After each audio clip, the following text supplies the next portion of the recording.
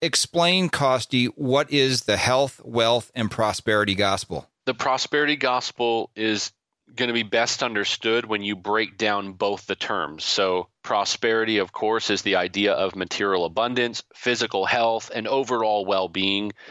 And if someone is prosperous, they have it all going for them. And then the gospel literally means good news. And for Christians, it's the good news about Jesus Christ, his death on the cross, his resurrection power, proving that he was and is the Son of God, and then his redeeming and buying of sinners and atoning for their sins and taking the wrath of God upon himself to pour out his love and save us from our sins, that he died for us and we repent of our sins, we trust in him by faith, and we're saved. That would be the gospel. However, if you were to take the terms prosperity and gospel and put them together, the prosperity gospel then is this: the good news about prosperity, that believing in Jesus and following him will result in you being healthy, wealthy, and happy.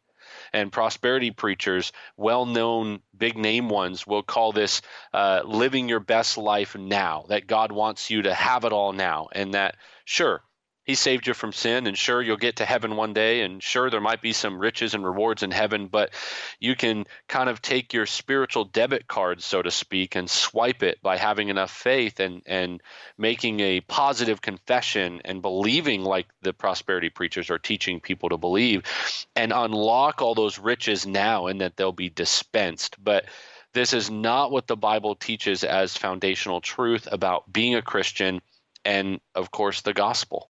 We hope you gained from this short take of the Christian Worldview radio program. To hear the full program and further connect with this ministry, visit thechristianworldview.org. I'm David Wheaton.